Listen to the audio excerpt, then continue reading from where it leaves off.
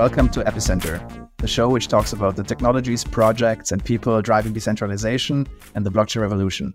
I'm Felix, and today I'm speaking with Guy Young, who's the founder and CEO of Ethena Labs. Ethena is building USDe, a delta-neutral stablecoin backed by staked Ether.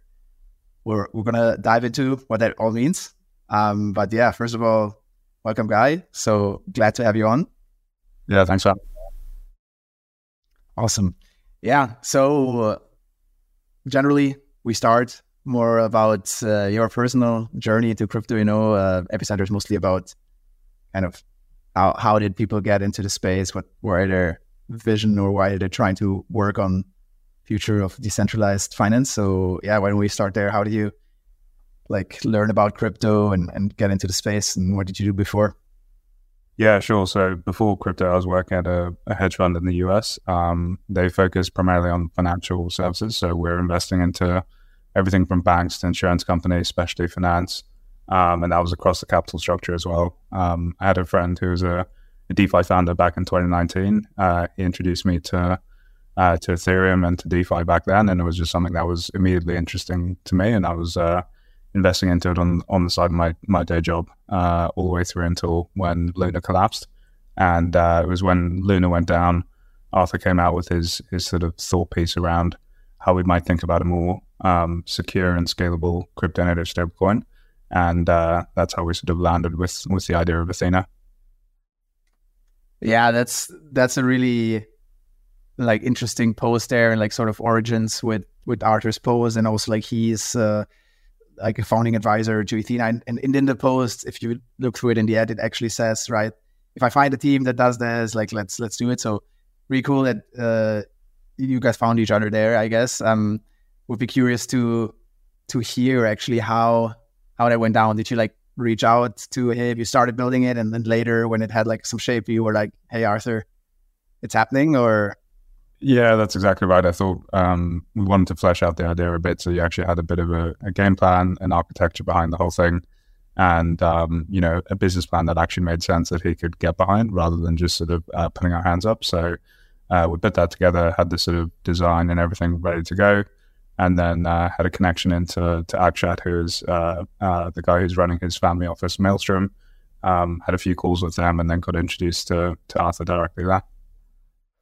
Awesome. Yeah, that's pretty cool. So also, I guess for our listeners, although I think many people know Arthur is, right? It's BitMEX founder and a sort of person that's very famed in the crypto space around macroeconomics and trading in general. And he wrote this post called, actually, I don't know, Dust on Crust, I think. It starts about skiing and kind of draws parallels to, the crypto space. I think in general, Arthur is a pretty great writer, so I recommend reading some of his blog posts. And it goes into this idea of the Naka dollar, which is essentially sort of a new type of stablecoin that he was thinking about, that is based around derivatives and sort of hedging out the price risk of cryptocurrencies. But we'll get into that. I think wanted to start because I guess stablecoins, huge topic. You also already mentioned Luna there, right? In general, stablecoins seem to be one of the kind of use cases of crypto that has gotten the most traction. So yeah, I wanted to kind of get your view of the history of stablecoins in the space. What did you find interesting, and what was lacking? Going from DAI and these sort of more centrally backed stablecoins. Can you just kind of talk through a bit how you were thinking about stablecoins before you started Ethena?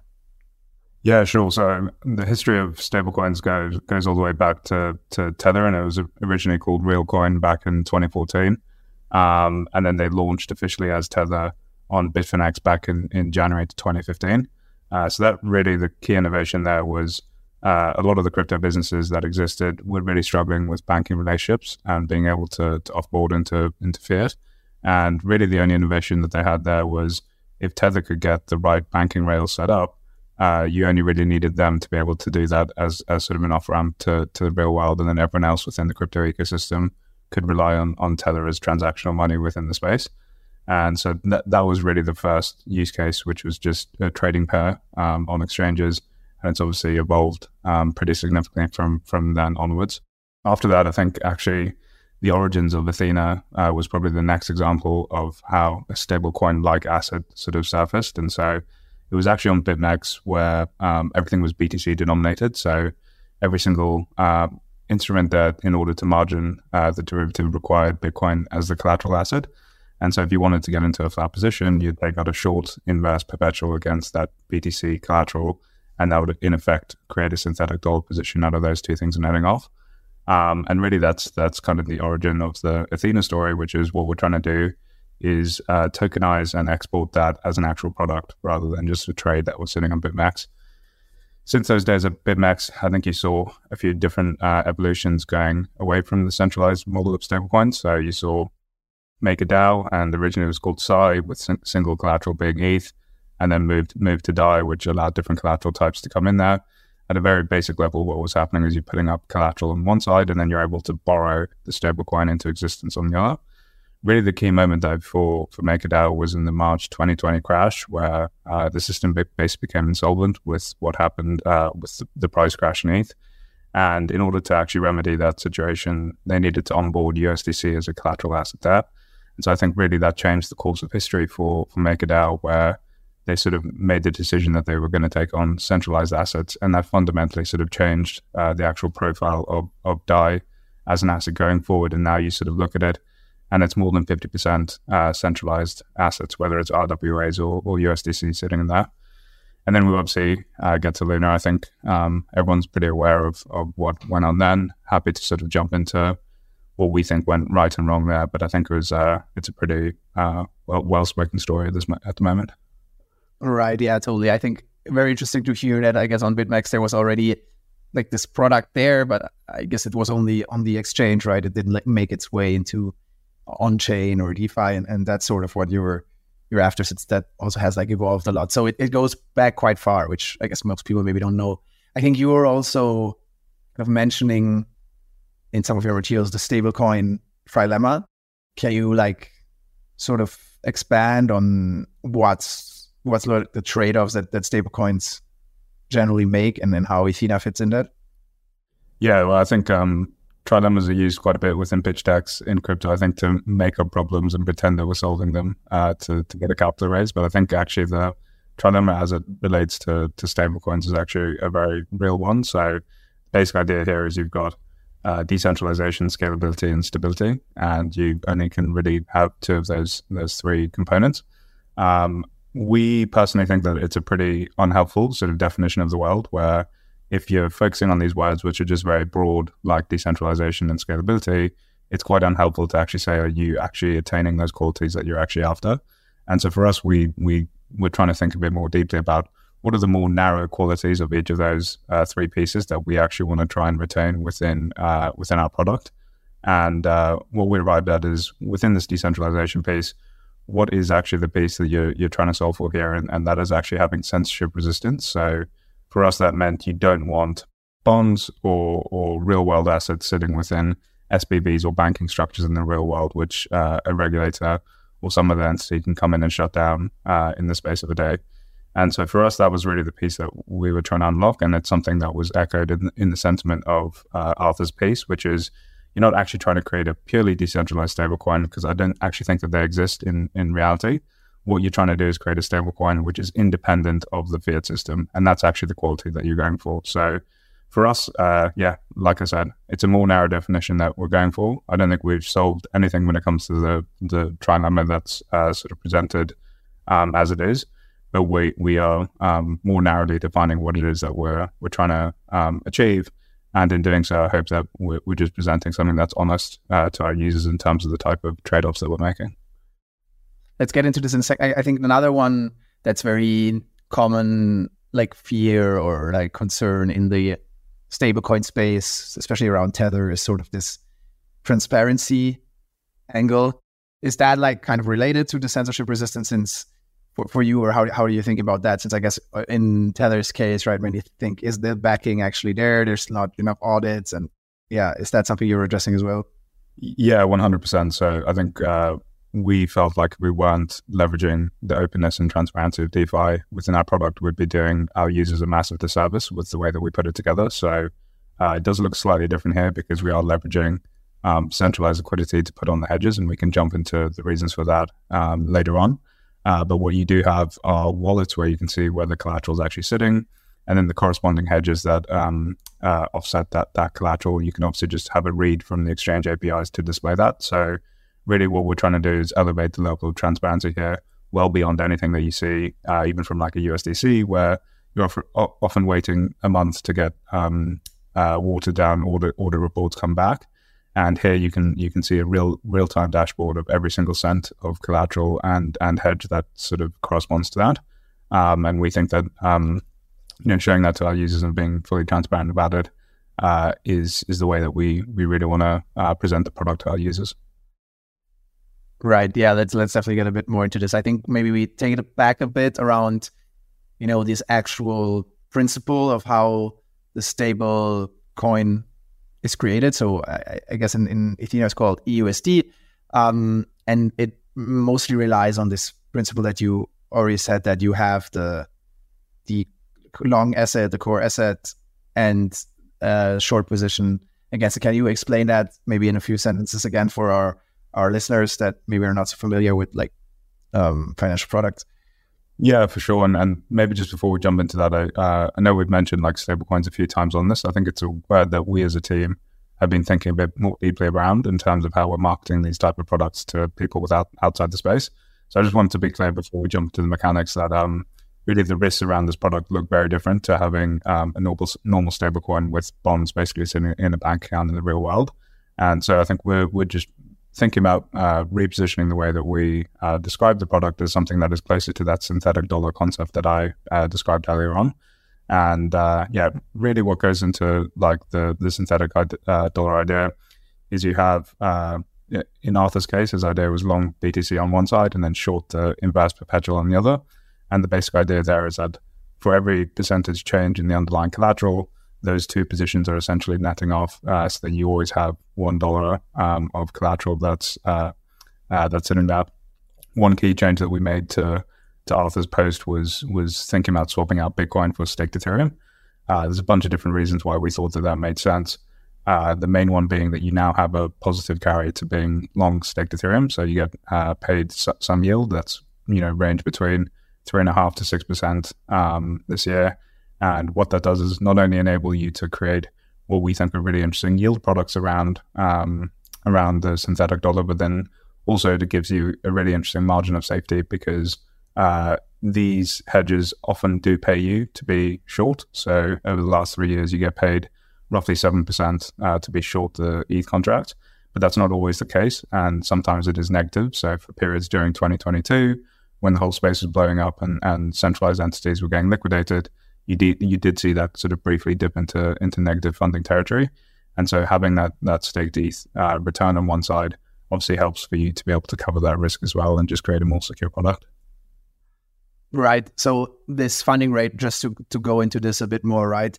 If you're like shorting or using perpetual, you have to pay this funding rate to the other side essentially, right? And you get paid. Usually you get paid for putting on the short. So it's you can sort of think about it as there's a natural long demand for leverage within the system, and crypto is a long biased market where most people who are in the space think it's going up, and so they're willing to pay for that leverage to be longer than 1x their net worth. And so in our case, we're taking the opposite side of that position with a short, and they're getting paid for that. But essentially, what's underlying to what, if it's like negative or positive, the funding rate is essentially like a market dynamic of like supply and demand for short longs, right? Yeah, exactly right. Yeah. Okay. And you mentioned already, so that mostly it's like long bias. I guess we'll maybe get into a bit more like how this could turn out in the future and things. But I guess one other question that I had around, like you already said, you're switching out Bitcoin for Ether, but is there also a potential to have multiple assets as collateral in the Ethena system, like also Bitcoin maybe, or even like other proof of stake assets?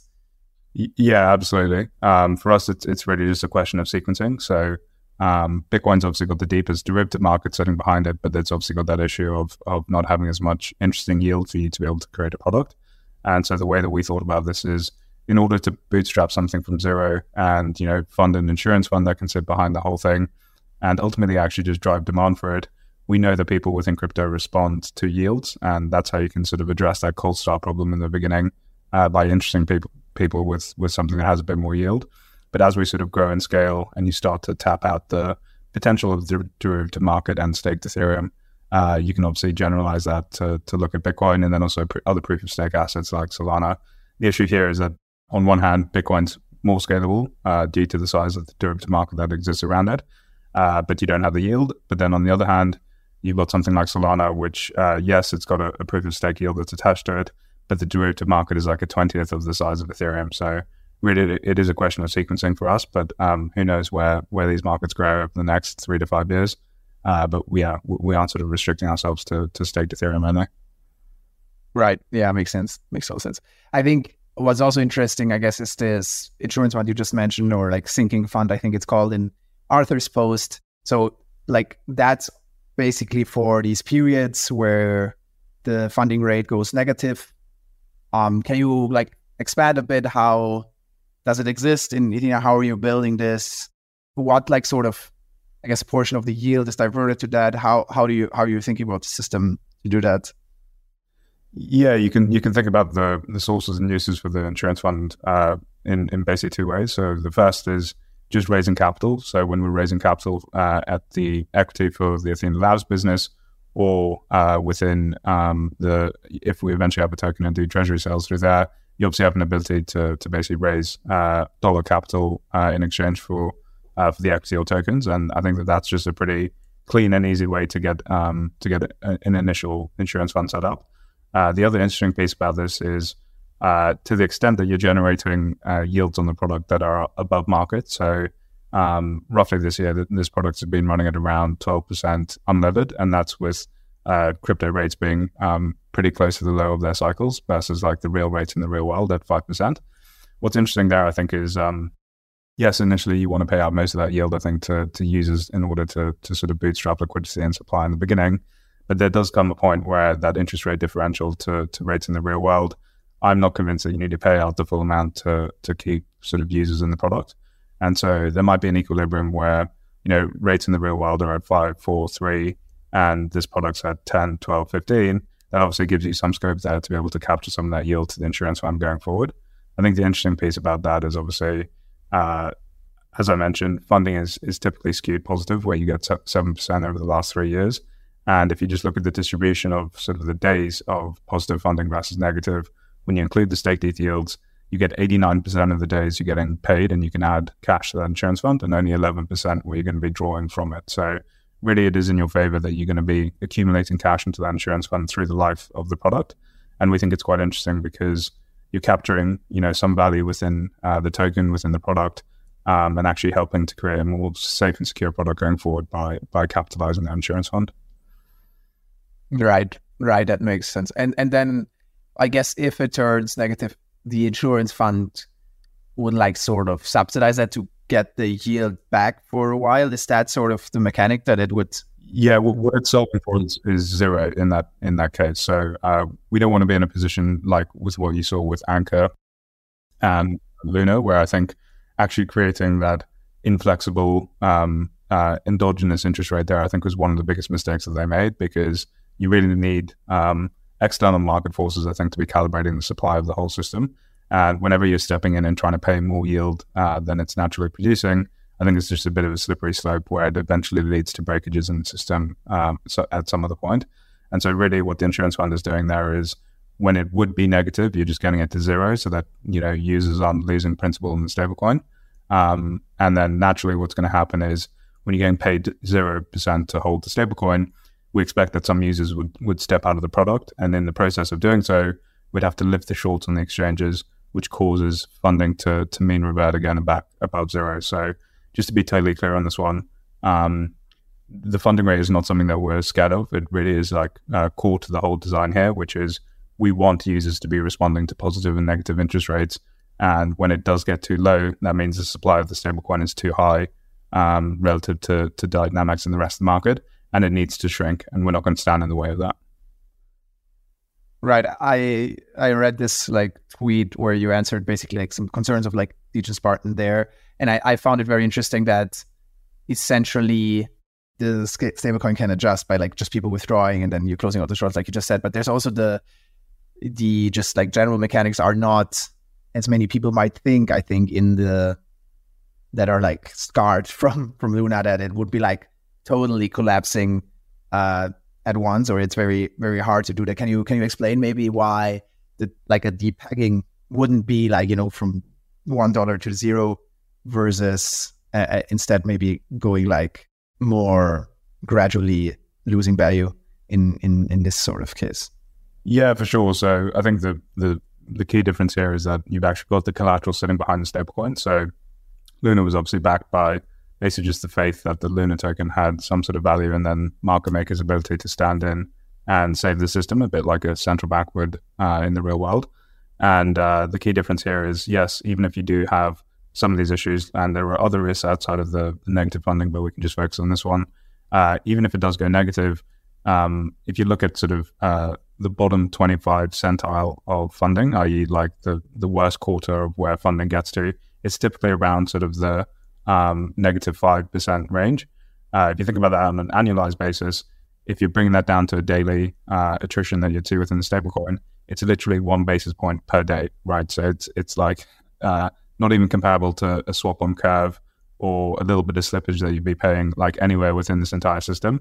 That's how much you're losing every day if this thing is at like the bottom quartile of the funding.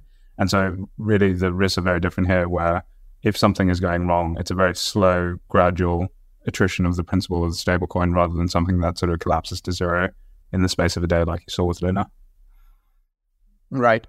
Totally. Okay. I think that's very interesting. I think maybe we can get a bit into like technically how it works. I think the interesting piece in Ethena's case is, I guess, it has like this sort of interaction between CeFi and DeFi. So like there's elements on chain and there is like a interaction with centralized parties. Can you, just explain how that works and why you need that maybe? Yeah, for sure. So this was something that Arthur was pretty insistent on his piece, which is the demand for this type of product we think is here right now, and it's a product that sort of the need is immediate and urgent, and we don't really have the time to be able to wait for perpetual dexes on chain to grow to a size that would be able to accommodate for it. So centralized liquidity, rough numbers, is between 25 to 30 times larger than what you see on chain, and part of the issue is that even on chain dexes, they're not a single unified source of liquidity. So you have Synthetic sitting on Optimism, you got GMX and Arbitrum, you got DYDX doing their app chain on Cosmos. These are all disparate areas and pools of liquidity which you can't even sort of aggregate into one place to try and build this product. And so for us, it was really accepting the fact that you needed centralized liquidity in order to get this to scale, to achieve the goals that we have as a team, and deliver a product that we think is useful for millions of people rather than thousands. And given that fact that you need to make those trade-offs, we asked ourselves the question of, can you do that in a trust minimized way while you still retain the core pieces of decentralization that we care about? And so just going back to that original point that you're making around the trilemma, for us, it was really asking a more narrow question of, what is it that you actually care about when you have your assets on an exchange, and what is it that you're trying to protect yourself from? And for us, it's really just, you don't want your assets sitting on a centralized server if you have FTX 2.0 happening again, where you want to be able to hold your assets and make sure that a centralized exchange is not going to basically withhold you being able to take them out. And so we've seen really interesting unlocks when it comes to custodian setups that have been put in place since FTX, where you have an ability now to hold your assets outside of the exchange, but then still use them as the margining instrument for the derivative on the other side. And so what that unlocks is our ability to be able to, A, provide the transparency that I was describing earlier, so you can actually see those wallets and be able to read into them as a user on the other side. And we'll be providing that in dashboards on the app. And then B, it reduces that counterparty risk to the exchanges obviously enormously by being able to disaggregate the assets from sitting on their servers. Okay, you explain a bit more how that works, like these off-exchange custody accounts, who are actually the holders, or like what's technically happening there? Yeah, so it's brand names that you'd be familiar with, guys like Copper, Fireblocks, you've got BitGo and Anchorage coming out with their products in Q1 next year. But essentially what all that's happening is you have usually, and this is obviously different between different custodians, but you have a key share that's split using MPC into usually 3 different keys. There's usually one pair that's sort of sitting with the custodian, one with the trusted third party, and then one with the client on the other side. And the reason that the exchange can allow you to have your assets in there without actually sitting on the centralized server is that they know that we on the other side, or a user on the other side, does not have unilateral ability to be able to pull out those assets at any point. So long as the rules of that wallet are being adhered to, i.e. you have enough margin in there for the position that you have in that exchange, they have comfort that the custodian is obviously undertaking their job correctly and have the sort of correct checks and balances that sit around it. So I know it sounds like strange within crypto, this type of setup, but it's actually kind of how the real world works, where you don't have like assets sitting on the place that you're actually trading. Those functions are kind of different in the real world and purposefully separated. And I think this is just the natural evolution where I think a lot of the times in crypto, we kind of have to learn the lessons ourselves, and in a painful way, to kind of see that some of the pieces of traditional market structure actually make a bit of sense. And for me, actually having custody of your assets outside of an exchange is it makes a lot of sense. And I hope that the industry sort of moves toward that over the next 12 to 24 months. Yeah, it's definitely a really like interesting direction, probably also useful for other use cases or things that's outside of Ethena use case specifically. So just to clarify, the trusted third party here would be then like something Ethena Labs does, and the actual user. So these shorts are also something that doesn't really involve the user, but more like Ethena having accounts on these different centralized exchanges and kind of placing the hedging sort of trades on the exchanges, correct?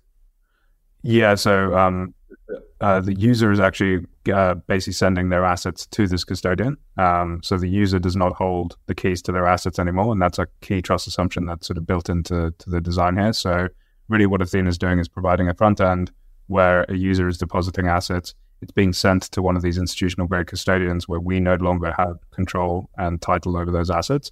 And, it's a bit like a user basically just sending their assets to a Fireblocks or a Coinbase, where they no longer are holding basically the keys to those assets, but it's programmatic in the way that they can come in and out, where if they choose to redeem, we don't have an ability to sort of stop them from doing that.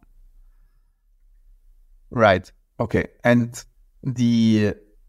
again, on the trade, and how, like, if you have to take these short positions, how are you like basically bringing back this information to the people holding the coin, or like, what kind of trades were made? Is this also like something, you're exposing somehow, or like how can you make this like sort of trust minimized, I guess? Yeah, so the way it's actually working on chain is it was probably worthwhile me actually just stepping through the user workflow, but you arrive at the front end and you put in an EIP 712 signature request. So that's you basically requesting or signaling an intent that you want this collateral to be hedged. Our off-chain servers are basically reading those messages coming through, reading exchange APIs to understand where can we actually efficiently hedge that collateral on the other side. And then we're providing a quote back to the user which says, you can hedge this at 99.99, do you want to accept? And if it is within sort of that, the range that the user was expecting when they signed that request, then we can actually execute. And the key piece here is that we cannot issue the USDe to the user on the other side until we have confirmation that the hedge is actually being executed. So really the sequencing here is user comes in, requests a hedge. If it's in line with what they're expecting and where we can execute, we execute, and then issue the USDe on the other side to the user. So and why does the user do that? He wants the USDe to like USD to like earn the yield on it, or what's their sort of motive? Yeah, that's correct. I have sort of there is 2 different types of users within the system. There's like what we can call retail users who are just wanting to swap in from dollars to dollars, and so the front end that we're providing there is basically just a front end that reroutes people into liquidity pools on chain. So you'll arrive with USDC, USDT, whatever stablecoin, and all you're doing is actually swapping it in a curve pool into our stablecoin. But then in order to achieve what I've just described there, we need to abstract away all of the complexity that I've just described to you previously. And the sort of mechanism that allows for that is we have market makers who are doing the mint and redeem arbitrage against that curve pool. So you can think of the flow as a user comes in with $100,000 to swap into USDe. That slightly imbalances the price of USDe versus USDT in the curve pool. And when that becomes imbalanced, a market maker now has an arbitrage opportunity to pick up that asset and come to our mint and redeem contract and add new assets into our system. And it's actually the market makers who are doing that request for quote that I was just describing, where they're performing the arbitrage and keeping things in line with the dollar over there. So really that complicated system that I was trying to describe there, that's only really into how a market maker is interacting with us. And retail flow basically just looks like a Uniswap transaction that just hits an AMM on the side. All right, makes sense. And then maybe, I guess in terms of like risk, we talked a bit about the funding rate, but now you're like interacting with all these centralized exchanges and like sort of other players. Can you expand what sort of additional risks exist there and how they might impact like stablecoin holders? Yeah, for sure. So yeah, as you said, I think we covered the negative funding one a bit. The other one was just around credit risk to the exchanges, right? We thought we made a pretty thoughtful decision in terms of how we disaggregated the assets from the exchange and tried to help alleviate some of that concern. But it doesn't take the risk down to zero. The risk that still exists there is you still have the derivative instrument sitting on the exchange. And so if you just play through that scenario of an exchange going down on the other side, let's say you've spread the portfolio, there's 5 exchanges, you've spread it 20% across each exchange, and one of them goes down. Let's assume that on the day that happens, ETH is probably going to be falling 10-20% on that day. So you're going to have a hedge that is massively in profit on that day, where you might have lost the P&L to that hedge that corresponds to the collateral that's still sitting outside of there. So you still retain some of the credit risk on the hedge side of the whole thing, but you have an ability to basically move that down to basically daily settlements of the P&L. So you can keep that risk to just one day of P&L that you'd have on that exchange. And so really what you'd be losing there is 20% of 20% in terms of the whole portfolio. And so, yes, we haven't sort of reduced that risk entirely to zero, but like with an entire exchange going down, we think we've sort of boxed up that risk reasonably well for what we just described there. And then I think one other piece just to mention here as well is there is like a liquidity element to this as well. So you're obviously tapping into perpetual markets that you obviously need to be liquid as people come in and out of the product. This is something that you can just think about conceptually very similar to slippage of people coming into a Uniswap transaction. When you want to come in and out, there's obviously a cost to doing so.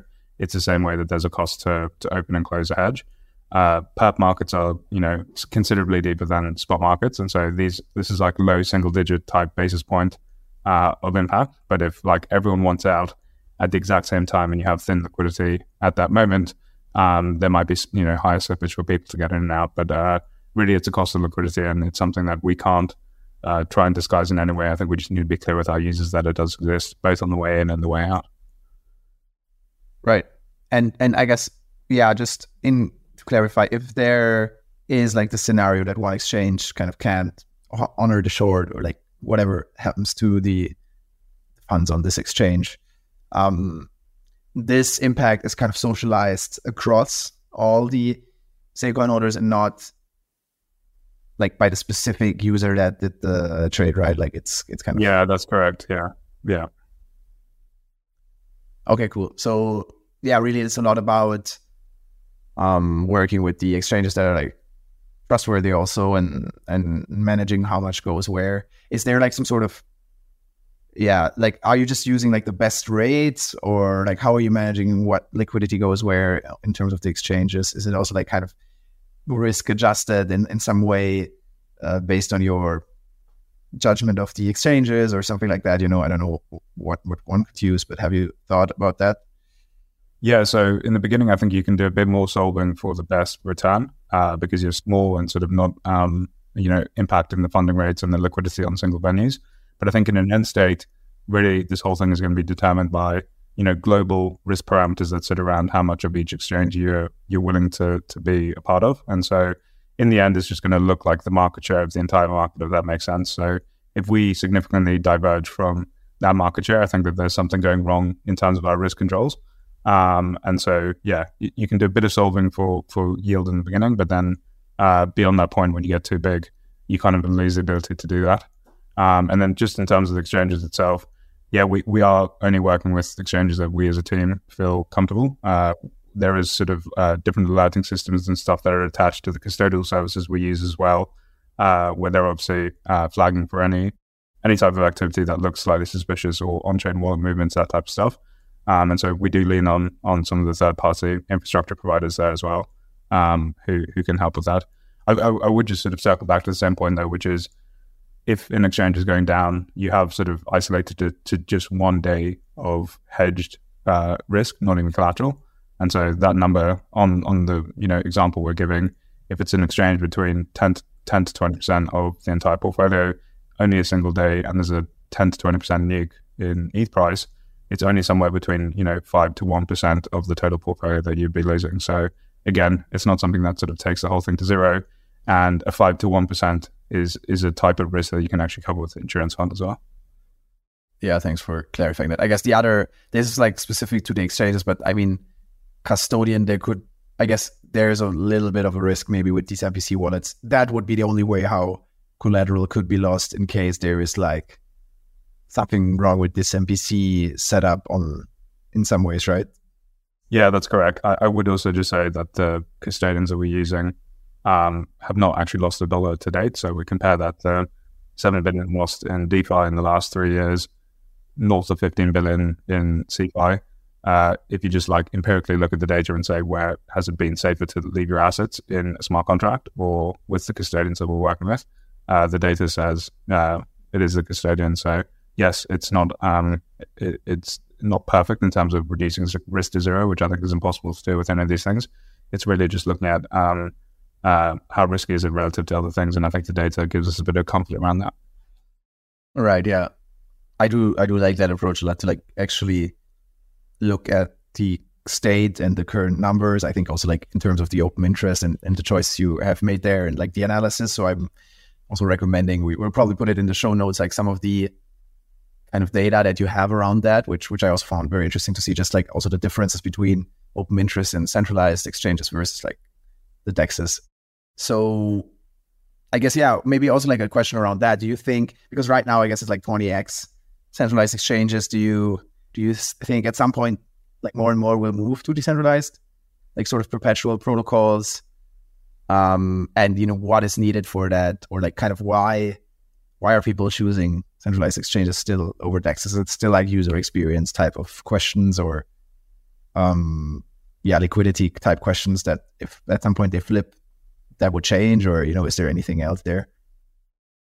Yeah, sure. So we are working with synthetics. So we put out a bit of a post where we described how we're thinking about integrating with them. So that is absolutely the intention, that we sort of start where liquidity exists today and then walk back to decentralization after that.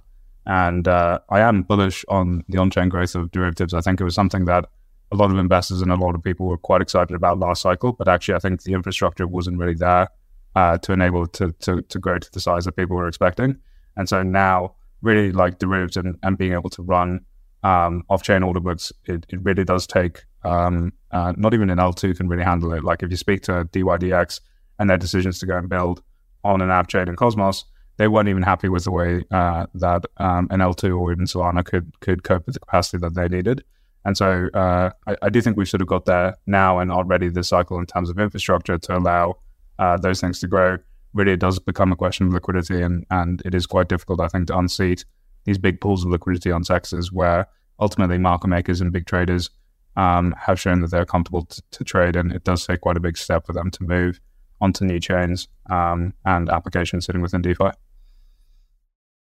Yeah, that's super interesting. I think, it will be interesting to see how it plays out in the next cycle, and after that, if like actually liquidity kind of moves more on chain, and I guess also how your design then adapts, because I guess for now are you supporting any DEXs, I think synthetics, right?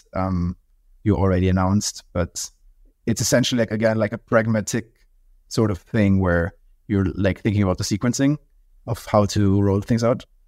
Yeah, that's exactly right. So I think also from an engineering perspective, it's a lot easier to integrate with CeFi. It's sort of one type of model, and you can just plug in different exchanges, and then actually picking different chains, different DeFi applications to get into just takes quite a bit more engineering lift on our side. But we are really excited about what we see with a bunch of the different DEXs on chain. It just sort of takes time, A, for them to grow to a size where they're more comparable to sexes, but then B, also for us to just do the integrations on our side.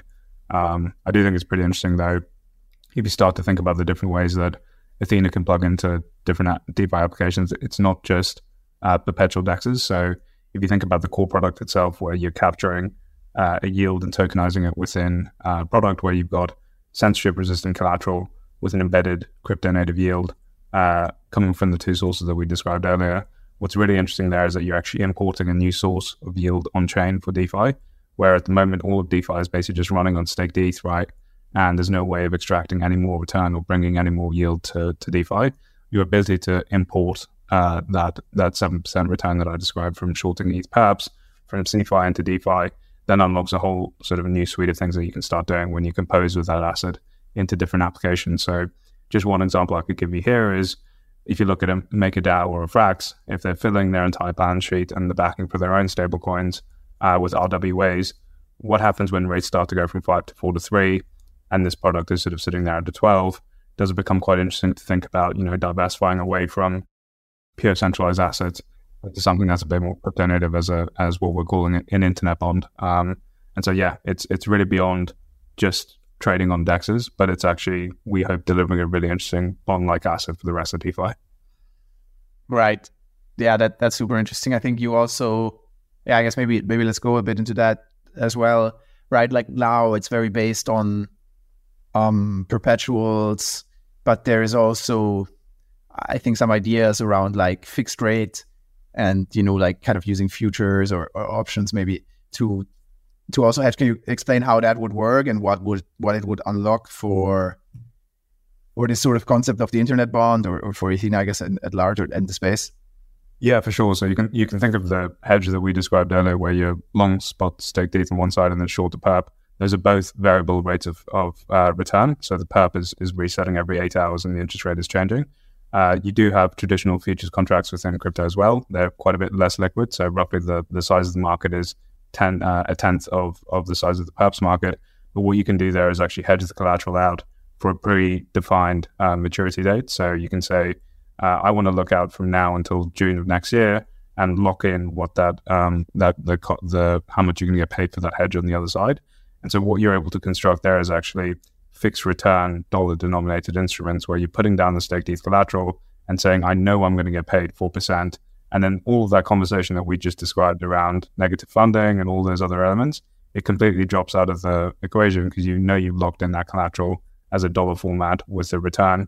And so again, thinking about that asset, if you look at some of the treasuries within DeFi, that's a pretty interesting proposition, right? Where you can go to these treasuries, which are sitting on hundreds of millions of dollars of either USDC or ETH, and say, do you want to buy into something that has, a fixed rate of return of whatever it is, 6-8% over the next 6 months? And you can actually take that yield and use it for sort of working capital and paying employees within the DAO and stuff like that. So that's, we think, a really interesting asset to be bringing to DeFi, and the concept of like fixed rate is really started to you can really unlock it when you're using an asset of the size of staked ETH, and then also the futures market across the entire SEX space. So yeah, that's one piece there. And then one other item that you sort of called out there, which I can just jump into a bit more detail, is thinking about this idea of repo financing. So if you have the assets that we're describing now with the returns that we described are all obviously on an unlevered basis. But to the extent that you have an interest rate differential between that asset and your ability to borrow dollars in the rest of DeFi at a different rate. So, if Aave is 3 to 4% to borrow USDC or USDT, if you can put up this asset and start to lever it up by borrowing USDC against our USDe asset with a yield, and you're getting paid 12 on the asset side and borrowing at 3 or 4, that post-leverage return starts to become really interesting when you start to loop it up to 5 or 10 times over. So Again, it's a bit of sort of financial engineering that I think is unlocked by having an interesting base layer of yield that we're obviously importing from CeFi into DeFi. Right. If you were to do that, does it, I guess it would impact maybe like more people do it. It might push down the yield of USD also, like to like go closer to the borrowing rates of these money markets elsewhere. That's exactly right. And there's like a big conceptual question around what we're doing and what is sort of the equilibrium interest rate of this entire thing, right? Because right now you're getting paid too much to put on this long spot and short pair position. Eventually it has to sort of come down to some equilibrium level. What does that equilibrium level look like? It's probably where borrowed dollar costs in the rest of the market start to converge with that number. So if you can borrow dollars at 3 or 4, like put away the complication of everything else with all of the custodial risk, all of the credit risk, all that type of stuff, and there was just a very clean way to borrow dollars and put it into what we're doing, those two interest rates should sort of like come together. But really the outcome of those two things coming together, what needs to happen is the supply of our stablecoin needs to go through the roof, right? And so really that repo thing that I described there is just a really clean mechanism within DeFi to allow people to basically force that interest rate differential to converge. Right. Yeah. I think that's a very interesting like case for like the supply growing actually. And when there is like so much demand, let's say like scenario that it does succeed and there's like huge supply. Now it does impact the funding rate. I guess that's also like an equilibrium where one is not clear. Where would that lie then if there's like just much more short demand from your end through such a product, right? Yeah, and I just want to be clear on it, which is if we do reach this theoretical equilibrium, and this, like, we know in crypto things never like actually land on their theoretical like equilibrium. It's always just like a mess between here and there. But really, if you are getting to that stage, that is just an outcome of us doing our job correctly, right? Which is we've produced a crypto native stablecoin that is large and it's sort of reached the size that the market can actually handle. And so really it's not something that I'm like awake and worrying about. If you sort of get to that size, it's actually something of, yeah, you've sort of succeeded in what you set out to do. And if you do get to the stage where it's zero or starting to push down the funding, as I said, it's part of the design where if that is starting to happen, it means that the supply needs to shrink and we need to get to a new equilibrium of supply after that. So it's something, the things I stress about are, have I put the appropriate measures in place to cover for the tail events, i.e. the insurance fund is at, appropriately sized relative to the whole thing. I'm not like awake worrying about if this thing caps out at 3, 4, 5, or 10. It's going to cap out where it caps out, and that's just sort of like the market dynamics determining where that is. All we need to do is put in the infrastructure for us to get from zero to that point, and then make sure that we're covering the tail risk appropriately to create a product that's as safe as possible for our users. So I think it's interesting to discuss these theoretical outcomes. I don't think we ever landed them because it is crypto. And then I would also just comment, it's not something that I'm spending a lot of time thinking about. I just need to think about sort of the tail risks. Right. Yeah, that makes a lot of sense. I think why I guess it's interesting to discuss is that if we think about, I guess stable coins like really being used in the actual economy and other things, then you want it to be like quite a big supply. I guess that's where generally the scalability or like the lack of in maybe like things like DAI come to mind or people are like maybe thinking about. And that was probably like the promise of Luna for a second there, that it's like very scalable. And I guess, you can have free lunch and that definitely showed. So I think that's a very pragmatic like sort of approach and makes sense, right? First look out for that it actually works on the smaller scales too. I do think it's also interesting that I guess just to know that there's like, obviously it's kind of obvious that there's like long demand for crypto bias, and maybe that in the future will also change, but I guess also Ethena will evolve, and who knows what other assets you will put be able to collateralize in the future, or also like other proof of stake assets, or who knows what this will turn into. Do you have any thoughts about that? Like, could you do like a similar mechanism with like non-crypto assets, or is that like not on the table for now, something like that? yeah, you've got like, you obviously got features that exist on equities in the real world. They don't have perps in the same way that we see it in crypto. There's perps are very much a crypto specific phenomenon. But what you could do, and this is just conceptually speaking, it's not something that I put like a ton of thought into, is if there is a positive carry or like a contango within the equities market as it relates to a single equity, and someone sort of allows you to collateralize that with an Apple stock or whatever. Yeah, really, the whole concept here is you just got one asset as a spot thing on one side and then a derivative on the other side that offsets it. So long as there's sort of contango within the derivative instrument on the other side and you're getting paid to put on that position, you can do that. I think you're thinking further ahead than I ever have with this thing. I think we're just pretty focused on getting something that sort of works and is useful for the crypto space to start with. Awesome. Yeah, I think, maybe we went a bit like very far there. I thank you so much for coming on and like explaining, how it works and bringing like all the pieces together. I hope this was a useful episode for our listeners. And maybe as a final sort of question, like where can people learn more about Ethena? What's their roadmap like? Things like that. Yeah, sure. So the website's Ethena.fi. The Twitter is Ethena_labs. I'm on leptocratic_, which is a bit cryptic, so hopefully we can throw it in the show notes. And then, in terms of the roadmap, launching basically in a couple of weeks, slow sort of rollout of the product to internal parties where we're just going to be doing some testing with internal capital. And then the idea is that we slowly start to roll it out the month after that to the public to be able to come in and test the product. So, excited to get it out and hope that everyone likes the product as much as we do. Awesome. Yeah. Very excited to see how the user experience goes and how the launch goes. And congrats. And thanks for coming on and see you soon. Awesome, man. Thanks for the time. Thank you for joining us on this week's episode. We release new episodes every week. You can find and subscribe to the show on iTunes, Spotify, YouTube, SoundCloud, or wherever you listen to podcasts. And if you have a Google Home or Alexa device, you can tell it to listen to the latest episode of the Epicenter podcast. Go to epicenter.tv/subscribe for a full list of places where you can watch and listen. And while you're there, be sure to sign up for the newsletter so you get new episodes in your inbox as they're released. If you want to interact with us, the guests, or other podcast listeners, you can follow us on Twitter.